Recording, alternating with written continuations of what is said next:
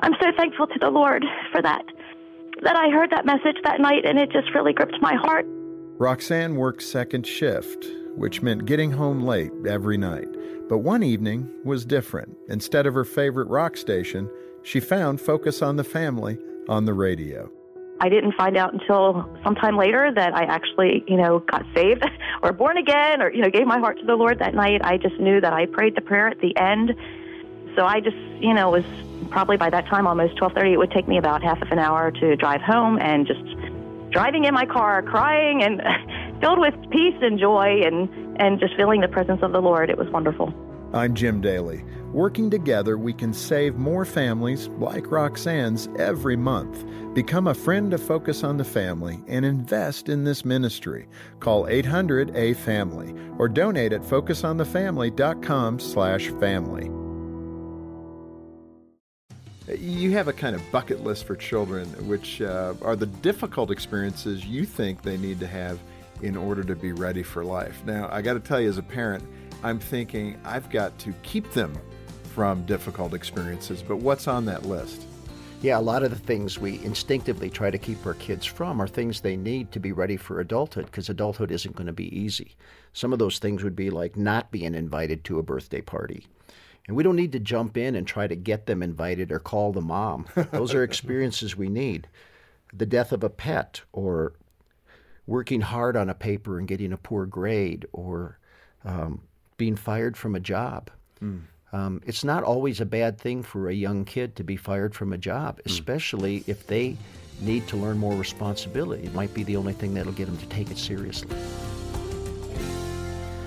That's Michael Anderson, and he was our guest last time on Focus on the Family. Michael is a licensed psychologist, and he was joined by Dr. Timothy Johansson, a pediatrician, and together, these gentlemen have written a terrific book. It's called GIST, The Essence of Raising Life-Ready Kids, and we're going to hear a lot about that today. Thanks for joining us. Your host is Focus President and author Jim Daly, and I'm John Fuller. John, last time we had a fascinating conversation with Michael and Tim, who are challenging moms and dads to think differently about how you raise your children. And if you missed it, get the download or check the previous episode, because I really thought it was intriguing stuff, very helpful. It seems counterintuitive to let your kids struggle and not fix the problem for them. But as we heard last time, a little adversity and disappointment now and then will help them grow up and be better prepared for the future. It's really hard to do, and there was a time, Jim, when one of our kids was struggling, and I didn't realize we were helping. Somebody called me on it, and I thought, oh, you're right. We really don't want to see our kids suffer. More than anything, we want to step in and protect them. Well, that was nice of Dina to call you out on that. I remember a conversation with my wife, Jean, and I had a few years ago. We were all here at Focus one evening, Jean and I, with our two boys. I think Trent was probably 16 years old, and he had his driver's permit at the time. And he wanted to practice driving in the big parking lot here at Focus. But Jean didn't like that idea at all. She said, what if he hits something? And I said, so what? It'll be a light post or maybe there are no cars out the bumper. There at night. And I get it. Jean was right to say, how could you say that? But my thinking was a little accident can be a great learning experience, something the boys would never forget. And there are other examples, like Michael shared in the opening clip, that are great life lessons for our children. That's where we're going to pick up with part 2 of our conversation with Michael Anderson and Dr. Timothy Johansson on today's episode of Focus on the Family. We talk about allowing your kid to climb an apple tree, but you have to be willing to allow them to fall and break their arm. Now, that doesn't sound right. Every mom just cringed. Why would you put your child in that kind of danger? Because they need to learn how to climb an apple tree, too. And it's not just moms. I remember, Jim, I'm a firstborn, so I grew up, my dad was in management at a paper mill, and so safety was always, in any manufacturing situation, safety's a big deal. Hard hats. I was not in favor of the boys climbing trees, and Dina was like, oh, what's the worst that can happen? So there you go. Sometimes it's us guys. Yeah, who are shoes the on the other foot. I like that. Well, let me formally welcome you back to the program. Thank you. Thank you. I thought the last conversation was very interesting, engaging. As we talked about a moment ago, these things that cause us pain, that cause us suffering, I mean, the book of Romans right there, Paul says it, right? Right. How these things help build our character. And that's just where it leads from. If you looked at Romans 5 backwards, You'd say the goal is to have hope in adversity. And where does that come from? Character. Where does that come from? Perseverance. And where does that come from? Suffering. So suffering is the first step to getting towards what we all want, which is character and hope in adversity. Michael, that it's laid out right in Scripture there, but you know how foreign a concept that sounds to a Western ear, Yes. a Western listener?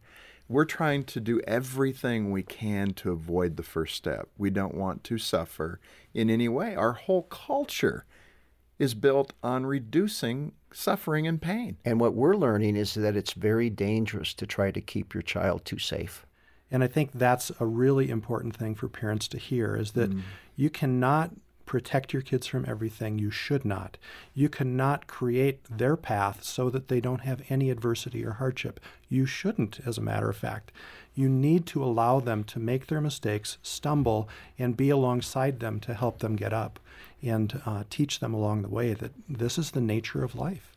The great lyricist and poet Jackson Browne put it this way. I just love this. He said, "I would keep her here if I were able to lock her safe behind an open door."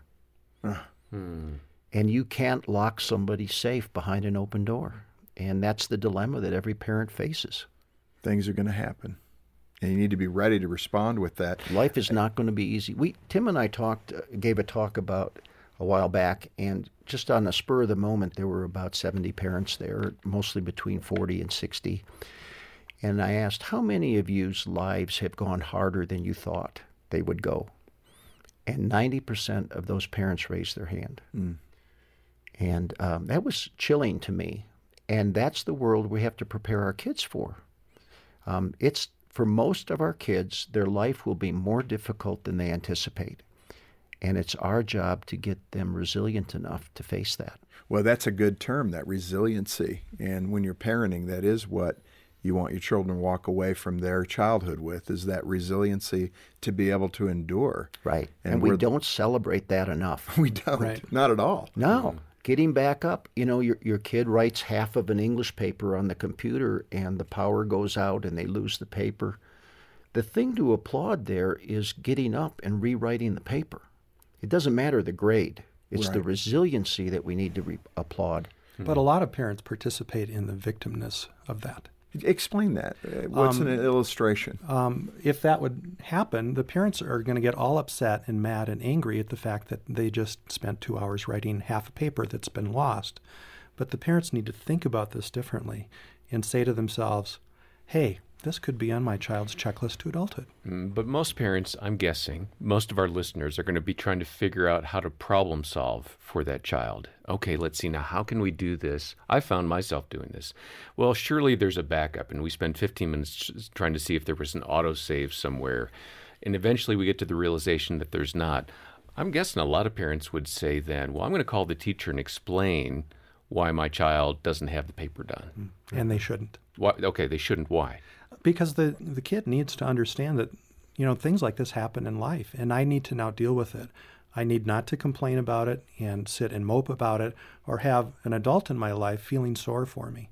I need to do what needs to be done. Well, and to that problem-solving energy, if we want to call it that.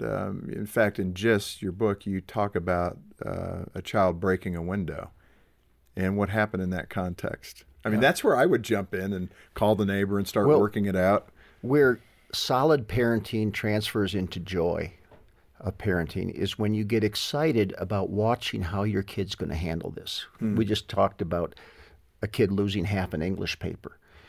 The instant that happens, to think, this is going to be amazing to watch how my boy handles this. And in the story you were talking about, a girl breaks the neighbor's window, and your first thought is, okay, how long is it going to take her to go ring the doorbell next door? What is my daughter and Mrs. Johnson going to decide about the window? Who's going to pay for it? Who's going to fix it? And to discipline yourself to stay back until you need to step in. One of the tenets of our approach is to train yourself to step back and let things transpire a little bit. And ask yourself, how is this going to turn out? And just watch in wonder in amazement at what's going to happen. So easy, though. I'm telling you. Is there anything I really need to do here? Yeah, there are a lot of, okay, so Jim, you and I have had these conversations. I think our wives are wired kind of similarly. There's a lot of projection about what could go wrong right here. So, my child just broke a window. He or she won't take responsibility for that. And then they're going to end up with further incursions into criminal behavior. And so then you know what's going to happen. We're going to be visiting our child in prison because and it's all because window breakers. I didn't step in and do something. Right.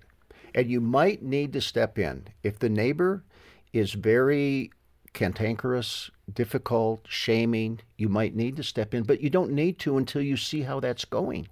There couldn't be a better scenario than for her to knock on the neighbor's door, for the neighbor to bring the child in, to look at the glass, to have a cookie and a cup of coffee, and the two of them discuss how they're going to move ahead with this. That's what we want. That's what we're looking for. And one of the big things is parents gulp when they hear that their kid got detention. This is going to be great. Detention is just what my child needed right now. John, I think you need some detention. Oh, no. Well, just take some time, would you please, before you give that to me? Again, we're running down this freeway called parenting, and there's this off-ramp that you're talking about, which is, the modern word would be chill. I mean, that's what comes to my mind. It's hard to get off on that off-ramp, though. I want to keep going down the freeway to make sure that I do everything I can as a parent to create the environment for my child to thrive. But you're saying that's dangerous. It is. We've gotten to know in the last year a dean of student at Stanford University, and she's talked about how immature today's freshmen are compared to 20 years ago. Now, that's interesting because that's an objective perspective. It's happening, and I've heard that from other college professors as well. And she's been there 23 years, and she said today's freshmen are so far behind 20 years ago. And part of that is from that mindset that you're talking about is mom and dad are always going to be involved. They're going to be there. Going to fix it. Yeah. Parents really need to learn this issue of patience. It's an underlying theme of this book. And this is true. Back off, let it happen, let life play itself out. And this is really true at just about any age. Yeah. Well, our guests on Focus on the Family today are Michael Anderson. He's a licensed psychologist, and Timothy Johansson. He's a pediatrician. And together, these men are bringing some great biblical wisdom to the parenting journey and letting go. That's so very difficult. But Jim, I remember a previous Focus on the Family radio program where we had some college presidents, and one of them said something that I still remember. He said, one of my biggest challenges as a college president is dealing with kids who don't know how to fail. They come to college and they struggle because this is their first ever failure in life. And I think that's what our guests are talking about right here is let your child fail before they get to college. That's right. In your book, you also talk about the what's next principle. Fill us in on what that means. What's the what's next principle? We call it what's the two things. That's the name of the chapter. And the two things really helps parents cone down just a couple of things that they're going to work on helping their kids learn about themselves, life, relationships, whatever that happens to be. What's an example of that? So a 5-year-old needs to start maybe to learn how to load the dishwasher and how to pick up their room.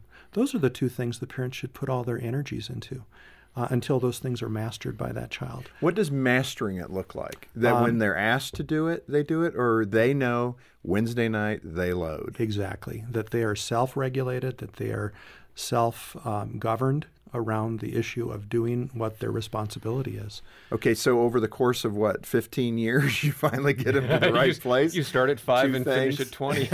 Well, once the two things are done, then you go on to the next two things. Really? And the next two things, and the next two things. And over 15, 18 years, you've clicked off hundreds of things, but you're coning it down to a manageable job. Parents who try to change everything, and I have a list as long as my arm with each of our 3 kids, what they need to learn next. But I can't work on 50 things with 3 kids. Yeah. I have to cone down to 2 things. For one of our daughters, one of those 2 things right now is to teach her how to budget. That's one of the big two things. Yeah. And that's what we're working on. We've been working on it for 2 months. In the book, Jess, do you give age-appropriate 2 things to work on? Absolutely. Is there a connection there? Yep. So give us a snippet of that. You've got the 5-year-old loading the dishwasher. What should the 10-year-old be able to do? Well, let's take a 15-year-old who is not getting his homework assignments in and not showing up at the time that he's supposed to be home in the evening, the 11 o'clock curfew.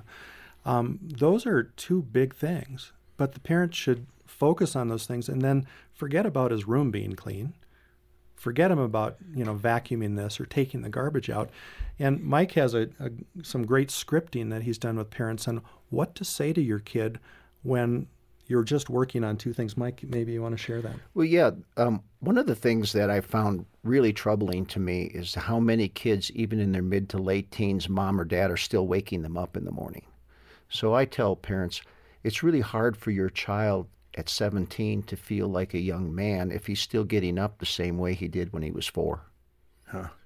And so one of the 2 things I suggest for them is that we're going to start next Monday. I always tell the child a week from Monday or 10 days from now, there's going to be a new policy, not starting now. Parents love starting That's now. a good rule. I'm laughing because that's my habit. And what I think a lot of parents find is if they give that 5, 7, 10-day thing, sometimes it takes care of itself before you ever start. Right. Because the kid knows that they're going to work on that. So you would say to a child, look, you've got about 8 things you need to do around the house, but right now you're behind on math and you're not getting up on yourselves. We're going to focus all our attention on that. Those are the next 2 things you need to learn on your journey towards adulthood. And you're still your job to unload the dishwasher or shovel the sidewalk or whatever it is, but we're going to back off on that because we don't want you to get confused about what we're focusing on. Mm. So you're saying we're going to suspend all other things for right now for you as a child? Not suspend them like you don't need to do them, but don't focus on them. We're not going to focus on them because we don't want one of your excuses to be, you expect so much of me. We're expecting you to get all your math assignments in and get up on time for the next 5 weeks. So what happens in the end? So you do this 2 at a time, 1 at a time. Maybe you can even squeeze 3 at a time occasionally. But what happens at the end? What's the benefit? Do you think they really get it? Then you say to your child, I'm so proud of you. I just went online and checked, and all your assignments are in, and 9 of the last 10 days you've got up on your own. And so we're going to do this for 1 more week, then we're going to drop that off and maybe look for a couple other things for you to work on. Would you ever get the response, it's always another couple things, Dad. It never ends. Well, that's a really good point. And our parenting approach, we believe you have to convey that you're for the kid. And if you don't do that, you're not going to be able to pull it off. Mm-hmm. Too many kids that I see their parents as an adversary. Right. And if you're for them, you'll structure your sentences like this: because I know how important it is for you to be caught up in math, I'm going to back off on a couple other things to set you up for success. Mm. That really feels like grace. Yeah, that really is important for us as parents to capture this topic here, this very thing, because, again, I think our instincts are to drill in and be punitive rather than to back up and reward on the small things that are going well, so that the child so that their sense of well-being and even healthy self-esteem, spiritually speaking, I mean good self-esteem, starts to develop, right? Right. And what I want parents to do is to say to their child, you are just nailing 5th grade. I am so amazed at how you're doing 5th grade. You've got great friends. You've got a great grade point. I'm going to back off a little bit and give you some space. One of the biggest problems I see with kids is when they're making bad decisions, their life doesn't go that much different than when they're making good decisions. Mm. And we really because of us as parents. Because of us. And it's partly the culture and it's partly the parents. But we have to make sure that a kid's life goes radically different when they're making bad decisions than good decisions. That's how we learn. That's the environment. I run into kids all the time that I'll say to them in September, how was your summer? Tell me about the best day of your summer. And they'll say, well, I went to a buddy's cabin and we stole a boat and we did this. And the very night that they made the most bad decisions is the night they had the most fun. That's a setup for poor learning. Yeah. And my wife and I had 3 kids of our own and 13 foster kids. And what I always said is, I am not going to sit back and let you fail. But if you are succeeding, I will cheer you on. Imagine a 10th grader who gets a message from their parents. You are really doing well in school. You're thriving in life. You've got great friends. We're really enjoying watching you. Yeah. And we don't really have anything we can think of that we need to work on with you. Yeah. Can you imagine a 10th grader getting that message from their parents? Yeah. Well, and I was going to ask this. Sometimes siblings act differently, oftentimes. Oh, sure. So you may have a younger sibling that's displaying greater responsibility than an older sibling. Right. How do you manage that as a parent to not go too far overboard in kind of coincidentally shaming the older one who's not up to Kind the of task? indirectly? Yeah, kind of indirectly shaming I think if them. this is the vocabulary of your home, they're not going to be confused. They'll be used to that. And you'll say to this one, your weakness right now is responsibility, but you're great socially. Your sister, on the other hand, is great responsibly, but she's weak socially. So we want her to have at least 2 friends over a month. And we want you to stay home and do your homework. Right. And don't look at each other. The rules are different for everybody here. Yeah, and I really appreciate it, the encouragement you're giving to parents and to me right now. So let's talk about spiritual training of children, because this is an area where a lot of families can experience challenges. I'm thinking about the teen years especially, probably because I'm living there, where going to church has become a bit of a struggle. They don't always want to get up on Sunday.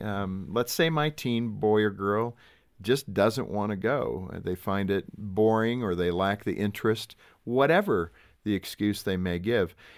How do we re-energize them? How do we encourage them that this is something the family does, it's important, and we need to do it just like we need to have dinner every night? What would you suggest?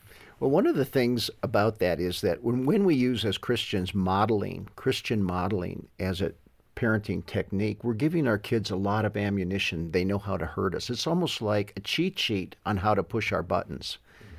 So if they know that church is really important and how our family looks at our church is important and that we're on the missions committee, they can refuse to go just to dig us back, But every family has to decide that for themselves. What I would suggest when your kid's in their late teens is, I'm a reasonable person, and because of that, 1 or maybe 2 Sundays a month you can stay home. But I'm still your parent, and you're still a minor, and you can go to our church 3 times a month. And you don't have to believe what they say, but you have to be polite, you have to listen, you have to participate. But you're getting to be close to adulthood, so what you believe is up to you. But I've given my life to Christ. I believe it more than anything else. It's my job to raise you, and like it or not, that's how I'm raising you. Yeah. And I think that brings in the Proverbs 22:6 really strongly. It's been a very important verse for me as a dad. I desire nothing more that my 3 kids would all be believers in Jesus Christ and follow him. And my wife would say the same thing. But we also understand that kids, and when they get to a certain age, their brains think differently. We did too. We didn't always think the same way as we think now. And parents need, especially Christian parents, need to be patient in the process of raising your kids the way they should go in a biblical way, knowing full well that many of them, in fact, the majority, will probably fall away from their faith in the teenage or early adulthood years. But through prayer and through trusting God's promise in this, know that they will come back. And my wife and I have certainly experienced that with our kids. And most importantly, we've touched on it, that good modeling, that they can see faith in action in you as mom and dad, that it's not disconnected. They're not seeing you act differently than what you tell them to act like. Right. And the transparency of the discussions are so important. There was a time where one of our children, if we would even bring up anything in faith-related question, she just couldn't hear it. She couldn't listen to it. She was in a really tough phase of her life. She had some woundedness from some decisions she'd made. And it was so hard for both my wife and I, especially my wife, to just let that go for a couple of years. And now she has come back full circle and is completely devoted follower to Jesus. Wow. And is on fire where she's at. It's just wonderful. And that's a great place to end, because that, in essence, is the whole story, that they end up in the place they need to be. And as parents, that's what we want ultimately. The journey may be all over the place, Sure. but we want to... I'm not sure why, but it seems sometimes deeper faith follows when camp faith or Sunday school faith fails. There has to be that childlike faith has to dissipate and come back as an adult, mature faith. And sometimes the wilderness is what happens there. And we hate to see that as parents. It's hard to watch. Yeah, we call it a collision at our house, when our kids have had collisions of their faith with life and what life has dealt them. Yeah. That's when things really change, and it becomes internalized. And it's their faith, not our faith. They own it. Yeah. And that's a joyous time for my wife and I when we've seen that happen. Well, that's great. Michael Anderson and Dr. Timothy Johansson, authors of the book Gist, The Essence of Raising Life-Ready Kids. Great to have you with us. Great to be here. Thank you. And that's how we concluded this 2-day conversation with our guests. And please make sure you get in touch to get a copy of their book, Gist. Our number is 800, the letter A, and the word family, or click the link in the program notes to learn more. I hope you appreciated the insights that Michael and Tim shared with us today and last time. There were so many good things, and as parents, we really need to get behind the eyes of our children to understand what they're thinking and what they're feeling, especially when there's conflict or a problem where we're more likely to react than look for a better way to respond. And let me add, if you're facing a parenting challenge like we've described today, whether it's a discipline issue or something more painful, like a prodigal child, I hope you'll contact us here at Focus on the Family. We want to be your go-to resource for advice and encouragement. We have lots of tools for you, like our team of Christian counselors or the free parenting survey we have at our website, and broadcasts like this one, and resources like the Gist book that we've talked about today. We're here to help you any way we can, and I'd like to put a copy of this book, Gist, into your hands when you send a gift of any amount to Focus on the Family today. And that's our way of saying thank you for partnering with us to strengthen families. I hope you'll make a monthly pledge to this family ministry. That'll help us really better prepare for the tens of thousands of parents who will get in touch in the months to come. But even a one-time gift can be so helpful, and we really appreciate your generosity. Donate when you call 800, the letter A, and the word family, or look for the link in the program notes. We hope you have a great weekend with your family and your church family as well, and plan to join us on Monday as we explore how to help girls and young women focus more on Jesus than on their own beauty. It's something that I, fight still, and I think every human, if they're honest, fights to look for worthiness in our careers or whatever it is. Right.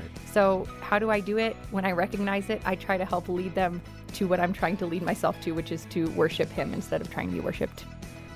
On behalf of Jim Daly and the entire team, thanks for listening to Focus on the Family. I'm John Fuller, inviting you back as we once again help you and your family thrive in Christ.